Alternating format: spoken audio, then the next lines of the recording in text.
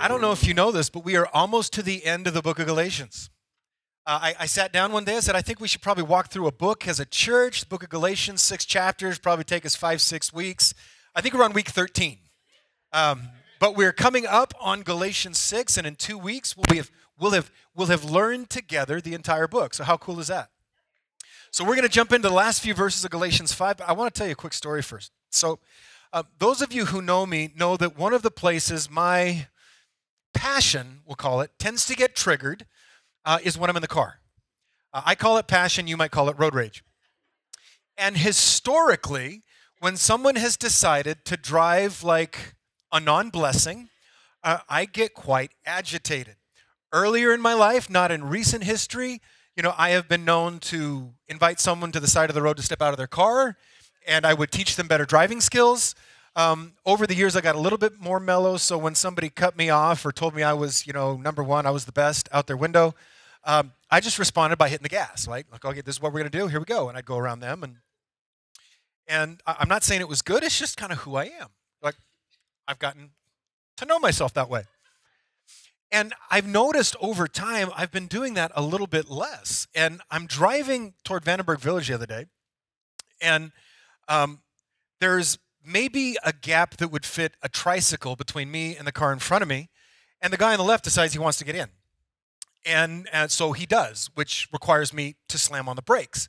Now, normally, I would immediately go left lane, hammer down, blow by him, and move over, and I didn't.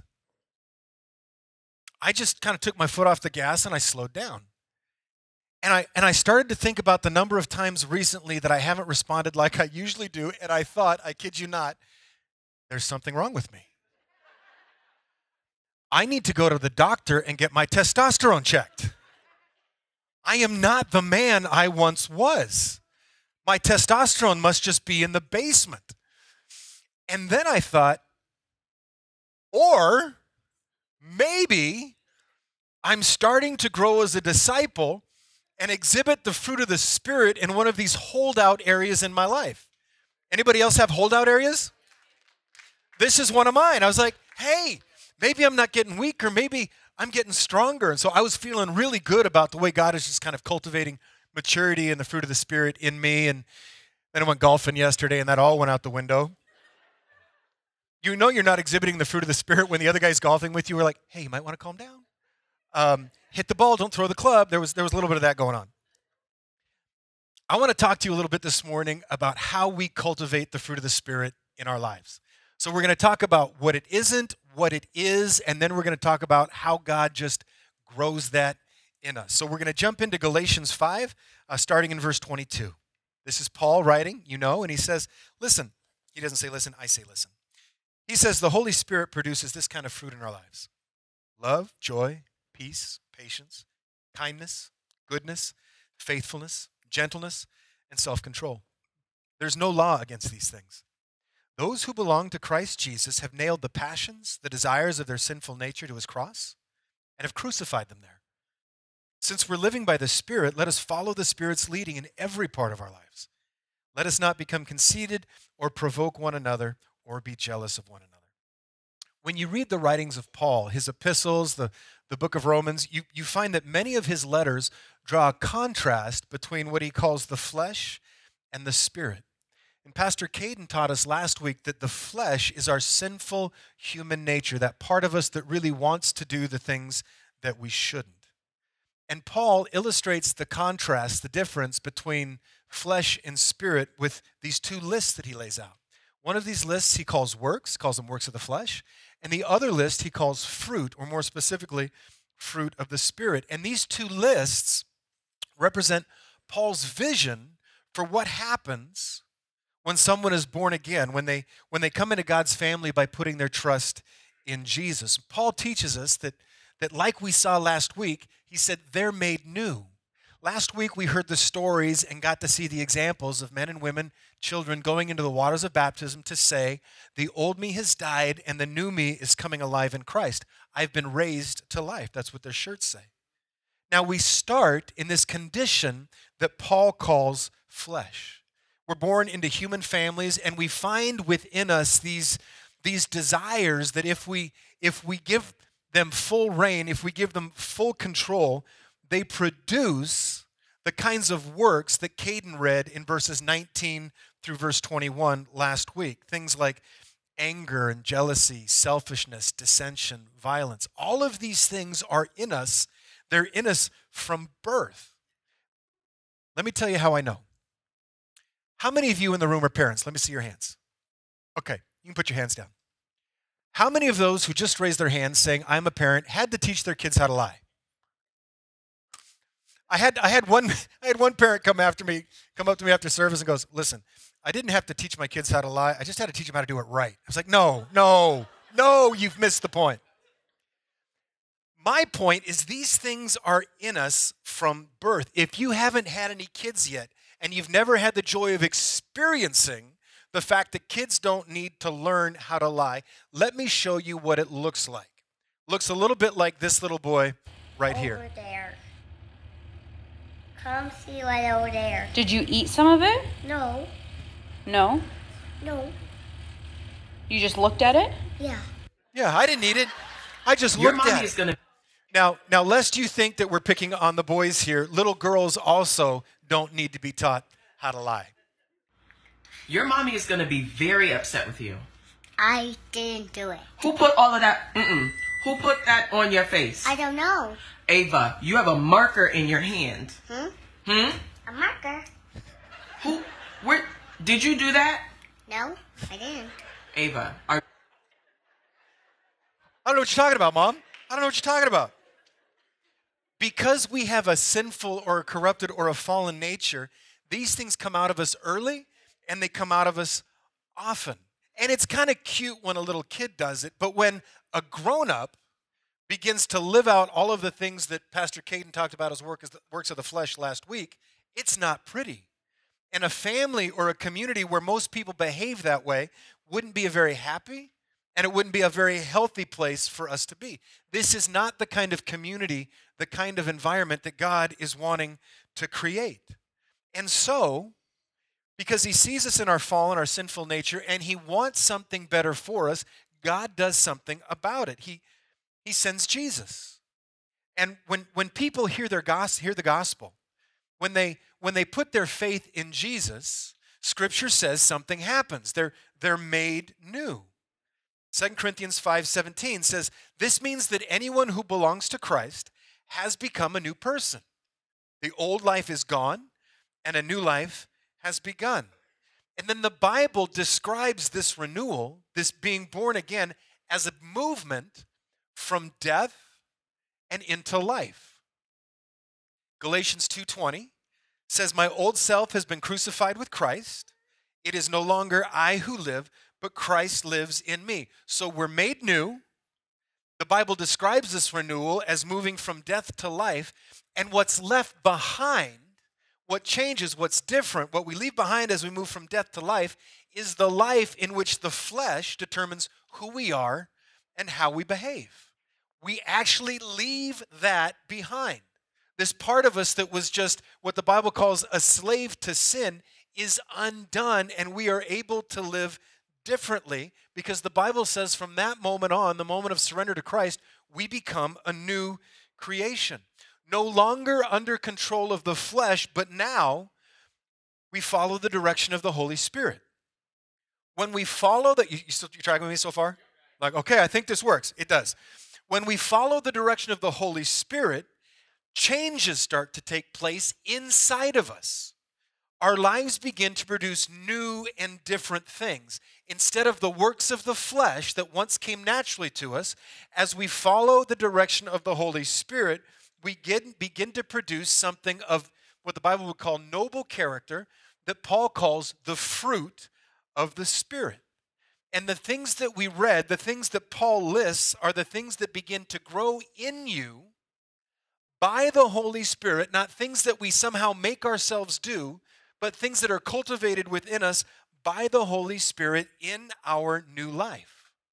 These are things that the law could never produce because they're not behaviors that we just try really hard to adopt. See, you can tell when an unkind person is trying to be kind. It doesn't feel good, does it? It doesn't feel good when someone you know is not a kind person is pretending to be kind to you. Again, parents, you know what this is like when you look at one of your kids and go, you need to be nice to your sister. And little Johnny goes, fine. It doesn't feel nice. It doesn't feel good. So Paul is not asking us to pretend to do or be something we are not. He is inviting us to allow the Holy Spirit to begin to work in us so who we are on the inside begins to change. And when the Holy Spirit is working within us, one of the things that changes is new motivations begin to emerge. I don't have to try really hard not to run another driver off the road. I don't have to try really hard not to scream at him when he cuts me off. It actually becomes fairly normal just to take my foot off the gas and let the gap between us increase. Now, you and I still have a role to play. There is always this split-second decision that I get to make, staying with the road illustration, if somebody cuts me off. I can be like, not today, Satan, and go get him, or I can let what the Holy Spirit is trying to cultivate in me be expressed through me. My mind and my will aren't bypassed, but as I learn to surrender them to the leading of the Holy Spirit, what comes out of me is different than what used to come out of me. So we have to set ourselves to allow the Holy Spirit to work in us, to choose spirit over flesh. And the more faithful we are, the more consistent we are to allow the Holy Spirit to have his way, the more the fruit grows within us and the more natural it seems to be. This is why Pastor Caden spent some time last week talking about how Paul says, line up with, walk with, keep in step with the Holy Spirit. That is our part, is staying in right relationship and right understanding with the Spirit of God so that he can cultivate these things in us. So what are these things that he wants to cultivate in us? Let's talk about them for a little bit. So let me take you back to verse 22 of Galatians 5. The Holy Spirit produces. Who produces? Guys, if you get nothing else, get this. This is something that the Spirit of God will do within you. This isn't something that you strain really hard to bring to fruition. It is the promise of the Holy Spirit, and it is the function of the Holy Spirit to cultivate these things in us. We have to partner with him. We have to surrender to him. But the beauty of what Paul is talking about is the heavy lifting is done by the Spirit of God, not the people of God. We might make ourselves available and he does the work.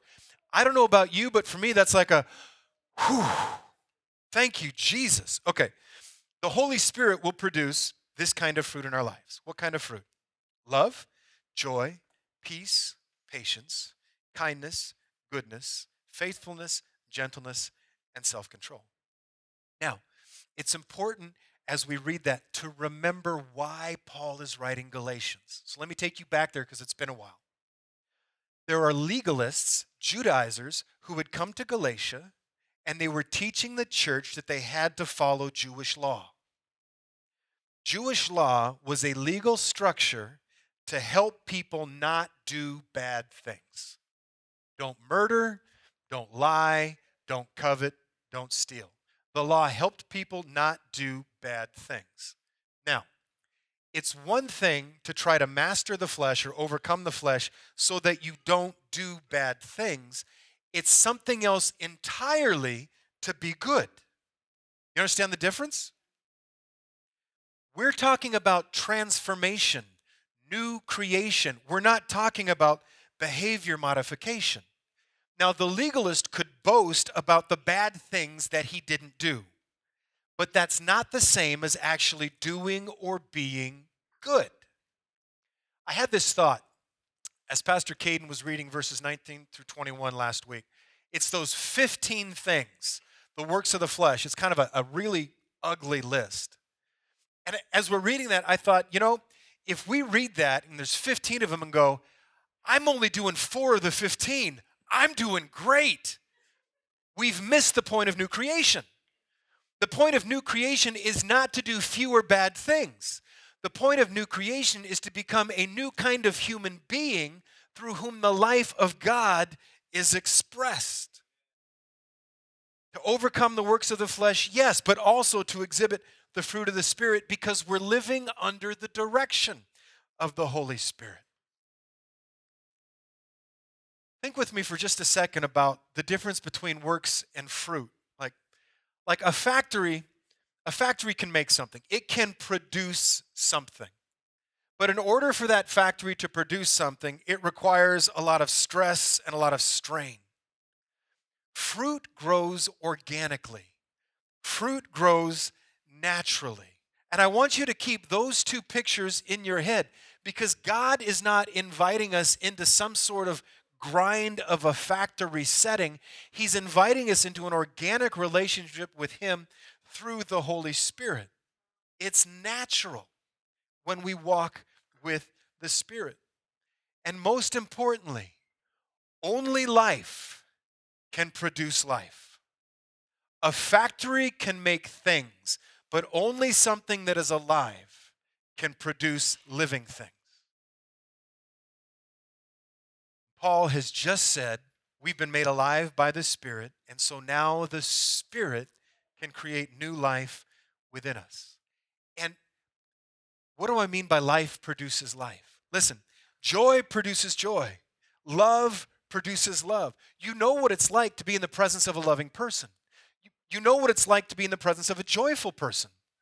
Wendy's mom, Donna, is one of the most joyful people I have ever met.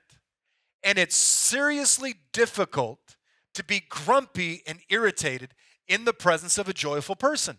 She's always laughing, she's always smiling, she's always singing. So it's kind of tough to be around her and go, "Arr." Now, the opposite is true, is it not? You know what it's like to be around a grumpy person. Don't look around. Don't do it. It's just going to get you in trouble. They suck all the air and all of the life out of the room. But life produces life. So when we grow with the Holy Spirit so that the fruit of the Spirit begins to come out of us, it infects, it flavors the environment that we're in. Jesus said, listen, He said, I'm the vine, you are the branches. Those who remain in me and I in them will produce much fruit. For apart from me, you can do nothing. Good fruit cannot be produced outside of partnership with Jesus. But the fruit of the Spirit has to do with who we are as new creation people. The Bible has a lot to say about the role of the Holy Spirit in the life of the believer. Let me just point out three of them quickly.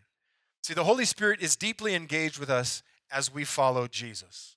The Bible refers to the gift, singular, of the Spirit. The gift of the Spirit has to do with salvation. Scripture says it's by grace that you have been saved by faith, and it goes on to say this is a gift of God. The Holy Spirit is gifted to us, joins Himself to us as we are born again. The gifts, plural, of the Spirit have to do with service. Think 1 Corinthians 12. This is how the Holy Spirit works in us and works through us to advance the kingdom of God. But the fruit of the Spirit has to do with character. The fruit of the Spirit has to do with who you and I are becoming. And this is so critical, so important, because you and I are the only image of God that many people will ever see. And if what is coming out of you as you claim to represent Christ is good and kind and loving, then it suggests to people, perhaps, just perhaps, their God is good and kind and loving too. And not like I may have imagined Him in the past. And when Scripture says, when we think of fruit as something that God wants to grow in us, grow is a very important word because things that grow take time. Anybody ever plant a garden? Ever go out the next day and try to harvest something? It's just not there. It takes time, it takes endurance, it takes consistency. And so sometimes as we're walking with Jesus, when we don't see the fruit of the Spirit coming out as readily or as often as we would hope, we become frustrated. And we might become discouraged and want to give up. But you don't ever give up because fruit grows over time under the direction of the Holy Spirit. So let's look at them and talk about what they are. So Let's talk about the fruit of the Spirit. The first one he lists is love. When he speaks of love, this is a divine love that God gives. Scripture says, we know how dearly God loves us because he has given us the Holy Spirit. Why? To fill our hearts with his love. Paul starts here because I think all of the other fruit of the Spirit grow out of this initial seed of love. Grows out of the reality of having experienced and received the love of God. That's where it all begins. If you do not feel or believe that you are loved by God, you are not going to cultivate the rest of the fruit of the Spirit in your life because you are going to feel like you are disconnected and disaffected. So my prayer, the prayer of heaven, is that you would come to know the love of God, the overwhelming, never-ending, undying love of God that is expressed through Christ Jesus, our Lord. As Rebecca was singing this morning, in the second service, I just hearing Spanish sung in our church just did something to my heart, and I'm crying in the front row, which felt super manly. But I just begin to intercede for everyone in our community who has ever felt disaffected or second class and has not experienced the love of God. That is where relationship begins, with people coming to know that the God of the universe deeply, passionately, and unapologetically loves them. After love, he speaks of joy.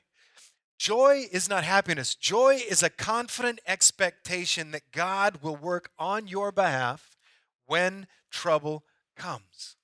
It's an experience that you have, an emotion you have as you remember, even in difficulty, God and his work up to this point, which is why it is not affected by outward circumstances. That's happiness. And happiness is great. And I would like to be happy all the time. But my experience so far has been I'm not going to.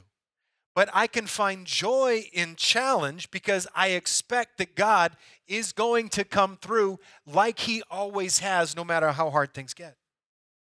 Then he goes on to speak of peace.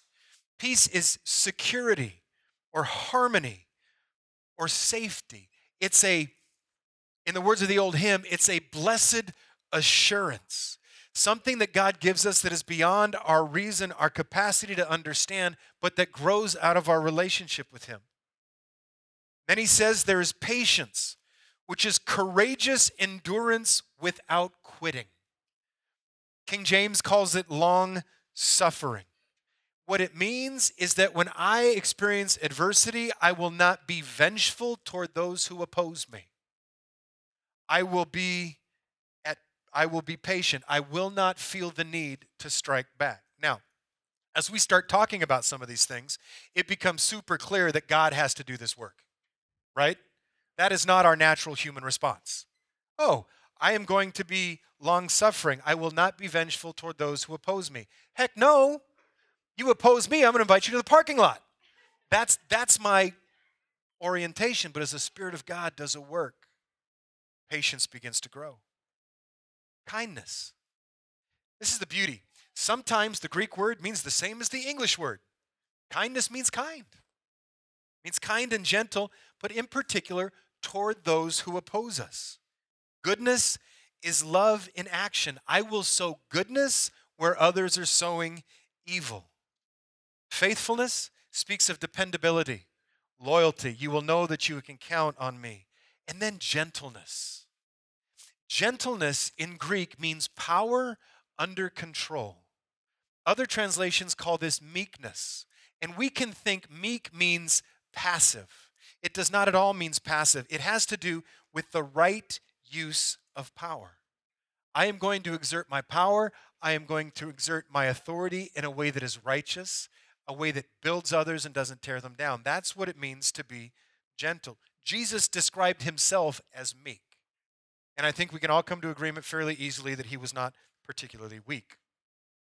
Self-control has to do with the ability to master your passions rather than be mastered by them. These are the building blocks that Paul gives us of a church or a people of God, things that can't be faked. Now, You can counterfeit some things. You can counterfeit some of the fruits of the Spirit, but you can't produce them. And the challenge with counterfeits is they are exposed over time.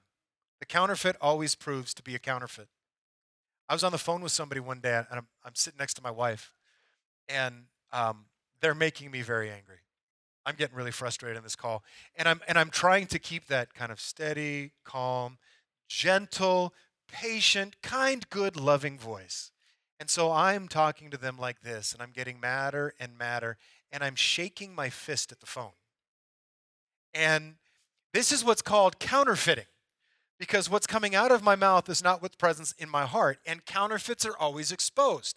So finally, I finished shaking and went, okay, goodbye. And I hung up. My wife looked at me and went, nice. Anybody else married to the Holy Spirit? Yeah? And I just had to repent. So how do we become these kind of people? Not the fish shaking one, but the one that is exhibiting the fruit of the Spirit. Verse 25, Paul tells us, since we're living by the Spirit, let us follow the Spirit's leading in every part of our lives. Let us not become conceited or provoke one another or be jealous of one another. Let me give you just 5 things that you can set your mind to that will help you be a person in whom the fruit of the Spirit begin to grow. So this is to answer the question, how do we follow the Holy Spirit in every part of our lives? Here's the first one. Resist legalism. Right? That's the whole point of this letter. Legalism are outwardly focused behaviors that determine value or belonging. Toss them.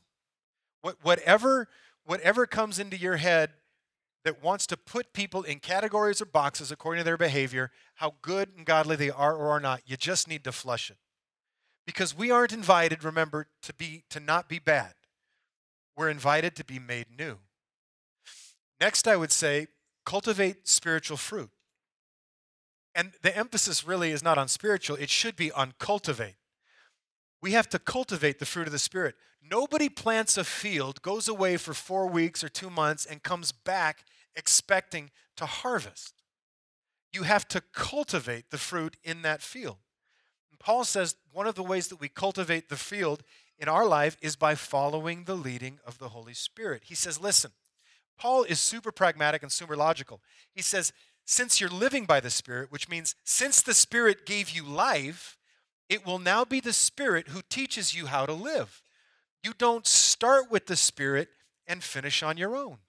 You don't plant a seedling in good soil and come back in 3 weeks and transplant it into asphalt. It won't grow. So he says, if you want things to grow, finish the way you began, in step with the Holy Spirit. Number 3, nurture the soil. Make sure you're getting what you need to grow.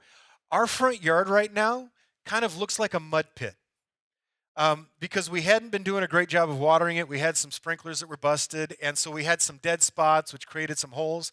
And so I wanted to reseed it. I wanted grass to grow. But I couldn't just walk out in the front yard and throw grass everywhere. So I had to put down topsoil, and then I had to put down seed, and then, so sorry to my neighbors, I had to put down a layer of steer manure, which doesn't smell great, but it really helps things grow. If you want something to grow, you have to make sure the soil is fertile. Right soil, right nutrients, water, and sunlight. That's what's going to make this grass grow. How does that relate to us?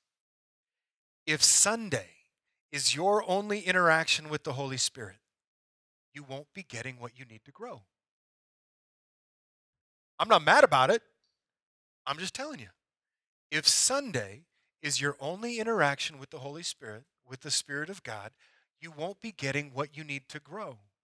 And so we're invited to read His Word. We're invited to talk to Him. We call that prayer. We're invited to be in fellowship, in community, in life groups. Read, pray, worship. Make sure that the soil is able to receive the seed. Then 4, watch out for weeds. Wherever you try to plant something good, something bad's probably going to try to grow. So pull out the weeds whenever they try to take root. And for this kind of a conversation, those weeds are bitterness, jealousy, unforgiveness, maybe anything that was in the verse 19 through 21 works of the flesh. We have to pull them out. How do I pull them out? Well, if I see something rising up inside of me, anger, bitterness, unforgiveness, the first thing I have to do is not pretend it isn't there. I have to acknowledge I am feeling that feeling. And feeling a feeling, there's nothing wrong with that, but sometimes we don't feel a feeling, we feed a feeling, right? You know the difference? That no good, dirty bird. That's feeding that feeling of anger, not feeling it. And so I got to acknowledge it. I am entertaining bitterness. I am entertaining unforgiveness. So I acknowledge it, and then I repent. Lord, it's in me. I see it. You don't like it. Forgive me. Help me to do something different. Help me to think, to act, to feel another way. Repentance means to turn, right? And go the other direction. So I acknowledge it. I repent it for it. And here's the critical one. Then I move on. It's done at that point. So if I want to pull out a weed, I pull it out. What I don't do is walk into the house with it, take it into the shower, sit down at dinner with it. But sometimes when we experience these things, we think it's somehow taken us out of the will or the life and the love of God, and we just get so stinking discouraged that I yelled at somebody on the freeway. First of all, don't yell at somebody on the freeway. But secondly, if you do, acknowledge it. Well, that was out of line. Jesus, forgive me, help me do better, and move on. Nobody gets more righteous for beating themselves up for past sins. Can I say that to you again? Nobody is made more righteous for beating themselves up for past sins.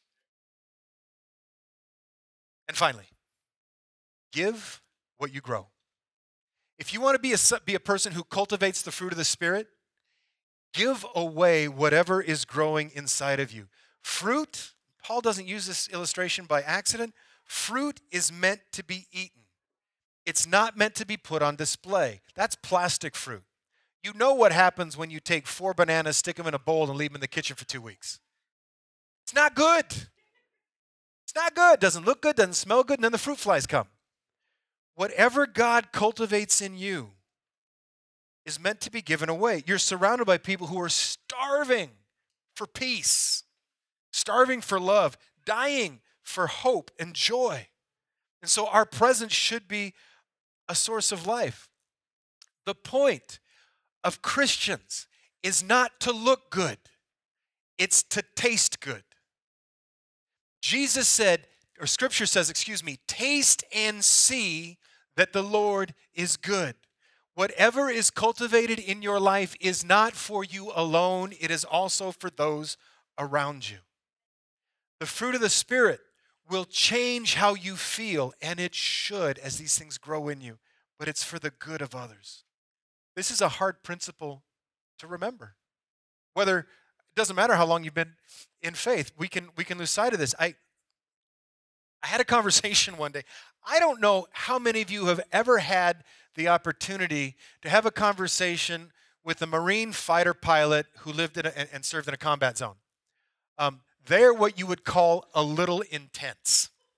And so when Wendy and I were very young in ministry, we'd only been pastoring our church for maybe a year or two, we invited this former Marine pilot who served in Vietnam to come down and minister at our church, and he did a great job.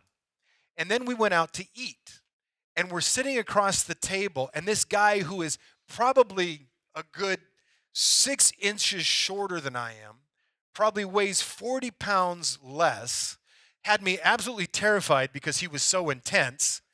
He looks at me, and I just think we're having this nice conversation, and we're talking about the church, and he goes, "What's your growth mechanism?" First of all, I thought I needed to stand up and salute. I was like, "I'm sorry?" And he goes, "What's your growth mechanism?" And I'm like, "Shoot, I don't have a 5-year plan. What is our growth mechanism?" And I looked at him and I said, "Well, we give our best away." We just sent 2 leaders out to pastor their own churches. I said, we give our best away. And I felt pretty good about that. He took his finger, reached across the table, stuck it in my chest, and said, "There is no tip to your spear, young man." Well, apparently I'm doing this all wrong. And I okay. And I thought about it. I said, "You'll never grow your church that way." When I stopped crying, not really, I just kind of on the inside. Who wants to cry in front of a Marine? I just had this thought. I was like, you know what? God, God put me in this city, but he didn't put me here to grow a church. That's not my responsibility. God put me in this particular community to grow a people and to serve a city. And in order to do that, we give what we grow. And that has always been and always will be kind of a ministry focus for me and Wendy. Whatever God grows through our lives is meant to be given away. And if at the end of the day, I stand before heaven to hear God go, "You gave too much away," I think I'm going to be okay. What you grow, you're meant to give. Now, Paul gives a long list of works of the flesh. He gives a long list of fruit of the Spirit. What Paul doesn't give us is a lot of how-tos. Like if you do these three things, you'll be perfect. The reason I think Paul doesn't give us a step-by-step guide to following the leading of the Holy Spirit, he just says follow the leading of the Holy Spirit, is because he assumes we have the capacity both to hear the Holy Spirit and respond to him already. I think that's why I don't think Paul missed something. He's a pretty smart dude. I think he assumed we already could. Because when you're born again, the Holy Spirit comes to live within you. I think maybe Paul had in the back of his mind the echoes of Jesus. And this is what Jesus said to his disciples and to you and to me. He says, "If you love me, obey my commandments. And I'll ask the Father, and he will give you another advocate like me, who will never leave you. He's the Holy Spirit who leads into all truth. The world cannot receive him because it isn't looking for him, doesn't recognize him, but you know him because he lives with you now and later will be in you." When later? When we're born again. "But when the Father sends the advocate as my representative, that is the Holy Spirit, he will teach you everything and will remind you of everything I have told you." That passage of Scripture is one of the most encouraging passages of Scripture I have ever read for this reason. Jesus said to us, it is the Holy Spirit's job to lead you. And if it is the Holy Spirit's job to lead us, he will find a way to communicate so that we understand. He's God. He's got this. It's his responsibility to lead, and it's our responsibility to follow. So for me to live in step or in line or following the leading of the Holy Spirit means that the Holy Spirit will tell me what I need to know or what I need to do. Now, when I was younger and I was praying for direction, this is what I expected. I expected to be sitting on my bed with my Bible in my lap, praying, and suddenly I would look up, I'd be able to see through the roof of my house, and a voice would go, "John, this is what I want you to do. Do it now. And then do this." And that never happened. I never heard an audible voice of God. The clouds never parted. But what I learned over time is I can tell when the Holy Spirit goes like this. Ever been nudged by the Holy Spirit? Now there's the don't do that nudge. That one's like, oh, felt that. But then there's the also, hey, give him a call. Hey, send him a text. Let him know you're praying for him. So I have learned to look not for a shout, but for a nudge. And that's your job. When it comes to following the direction of the Holy Spirit, it's so very simple. Honor the nudge. When the Holy Spirit says something, pushes you in a particular direction, honor the nudge. Do what you feel he is telling you to do. You know the difference between the nudge of the Holy Spirit and your own selfish desires. I know you do, because I know that I do. I've been hearing stories over the last couple of weeks from a bunch of people who are just, Holy Spirit nudged them. They will say something like this: I felt like we were supposed to. I felt the Lord leading me to.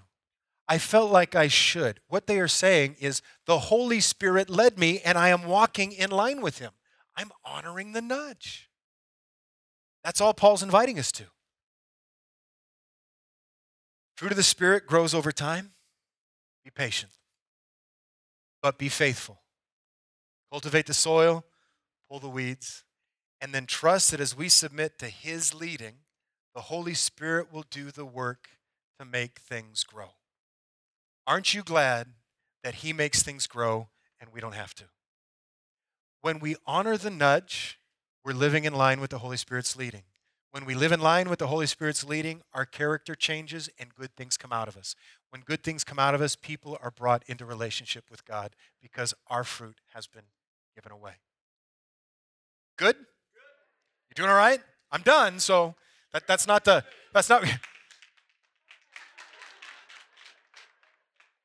I feel a certain kind of way about that.